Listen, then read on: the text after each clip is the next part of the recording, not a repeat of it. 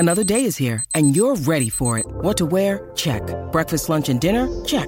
Planning for what's next and how to save for it? That's where Bank of America can help. For your financial to-dos, Bank of America has experts ready to help get you closer to your goals. Get started at one of our local financial centers or 24/7 in our mobile banking app. Find a location near you at bankofamerica.com/talktous. What would you like the power to do? Mobile banking requires downloading the app and is only available for select devices. Message and data rates may apply. Bank of America N.A., member FDIC. When you need mealtime inspiration, it's worth shopping Kroger, where you'll find over 30,000 mouth-watering choices that excite your inner foodie. And no matter what tasty choice you make, you'll enjoy our everyday low prices, plus extra ways to save, like digital coupons worth over $600 each week. You can also save up to $1 off per gallon at the pump with fuel points. More savings and more inspiring flavors make shopping Kroger worth it every time. Kroger, fresh for everyone. Fuel restrictions apply. This is Optimal Startup Daily, episode 849, How to Become a Successful Freelance Writer, Part 2, by Laura Garepi with SavingJoyfully.com. And I am Dan, I'm your host, and I'm here with you every single day of the week, including weekends and holidays. And today is actually a Part 2 from yesterday, so if you're skipping around and maybe you haven't heard that one yet, episode 848, I would recommend going back and listening to that first. But if you're all caught up, let's hear Part 2 and continue optimizing your life.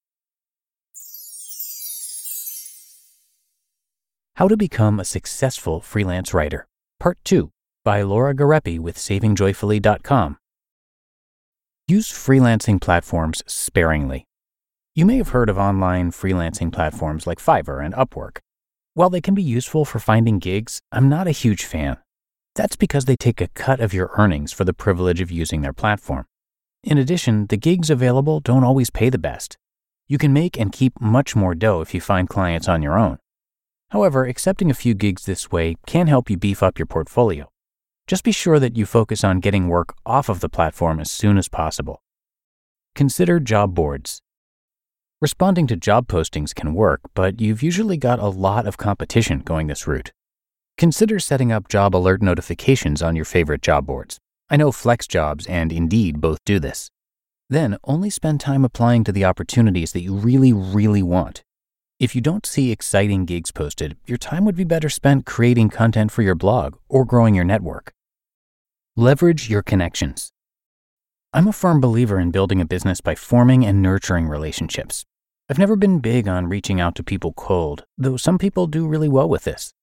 Now's the time where all of the interaction you've been doing on social media and other blogs can pay off. Don't be afraid to offer your services directly to the folks you have solid connections with. If they say no, they may know someone who will say yes. Don't hesitate to do this with current or former clients either. Let them know you really enjoy working with them and have additional bandwidth to take on more work. If they don't have anything for you right now, ask them for a referral to someone they know. Or if you've done a good bit of work for them and they're really pleased with it, ask them for a testimonial. What is a testimonial? Testimonials can be showcased on your website and on social media. They tell other prospects that you're experienced and you do good work. If you're still waiting to get your first paid client, you can ask folks that you've written guest posts for to provide a testimonial.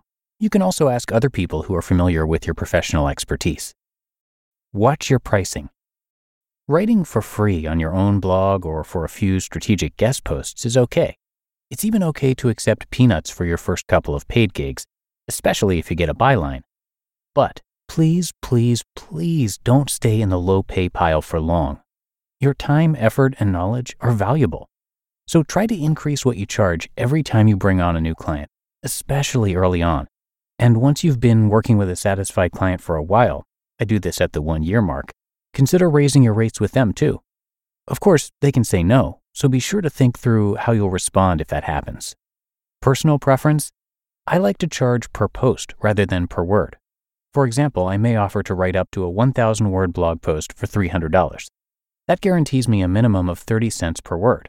If I write less, my per word rate goes up. The bottom line: freelance writing has to be a financially worthwhile endeavor, unless you don't need the money. But even so, strive to make some serious cash and then donate it. Understand getting a byline versus ghostwriting. When you get a byline, the publication you write for will credit you as the author. This is especially helpful when the client is a big name. Writing for them gives you some bragging rights. Ghostwriting, on the other hand, is when you write a piece and someone else gets the credit. Accepting these gigs can be very lucrative, but they don't help build your portfolio. Personally, I'm open to both. I won't turn down work solely because it's ghostwriting. I like making money. But getting a sweet byline is pretty awesome too. Rinse and repeat. You now have a basic framework for building your freelance business. You need to continually create your own content to showcase your expertise and remain in the public eye. You also need to keep forging and nurturing relationships. Yes, my process is slow, but the beauty is, it lasts, and it builds momentum. Every new person you reach has the potential to help you, be helped by you, or both. People buy from people they know, like, and trust. Remember that when things seem a bit slow going. You never know when a seed you plant will be ready for harvest. Other things to be aware of. Remember how I said that being a freelance writer makes you a small business owner? Well, that means you'll need to deal with more than just finding clients and writing. Though it's beyond the scope of this article, I wanted to point out several things that you need to be aware of and prepare for. For the most part, an accountant should be able to guide you through the following. 1. Federal taxes. Your clients aren't going to withhold taxes like your employer does. You'll need to save a portion of your earnings and send them to the IRS on a quarterly basis. 2. State and local taxes. Depending on where you live, you may need to remit a portion of your earnings to your state or local tax authority. 3. Registering your business and/or determining a business structure. You can operate as a sole proprietor forever, but there can be advantages to going a different route, like forming an LLC. 4. Business expenses. Tracking the money you invest in your business can really help you at tax time. Your website hosting fees, related training costs, and business cards are all examples of valid business expenses, and there are loads more, by the way. And 5, business systems. You need a way to send invoices, track your expenses, manage your calendar, and more. The good news?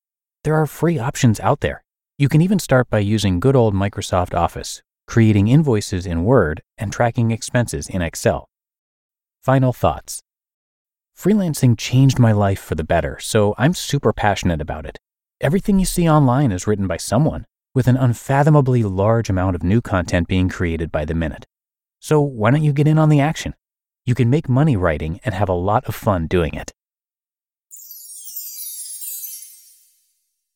You just listened to part 2 of the post titled How to Become a Successful Freelance Writer by Laura Garepi with SavingJoyfully.com. When it comes to hiring, don't go searching for the one. Just meet your match with Indeed. Indeed is your matching and hiring platform with over 350 million global monthly visitors and a matching engine that helps you find quality candidates fast. Ditch the busy work. Use Indeed for scheduling, screening, and messaging. 93% of employers agree. Indeed delivers the highest quality matches compared to other job sites. And one of the things I really love about Indeed is that it filters out those incompatible applicants. So when you're hiring, the process is much faster and you only have to consider applicants that are already likely to be a great fit. And listeners of this show will get a $75 sponsored job credit to get your jobs more visibility at Indeed.com/startup. So just go to Indeed.com/startup right now and support our show by saying you heard about Indeed on this podcast. Indeed.com/startup. Terms and conditions apply. And thank you again to Laura, who is a guest writer with Saving Joyfully. She's also a coach to aspiring freelancers and has recently launched a signature private coaching program called Before You Go Freelance. And thanks to Andrea Joy as well. She is the founder of Saving Joyfully. SavingJoyfully.com is a faith-based finance blog designed to help you commit your financial life to God and live joyfully. Again, you can find more great content from them at SavingJoyfully.com. But that is going to do it for today. I hope you enjoyed this post and that you'll join me again tomorrow, where your optimal life awaits.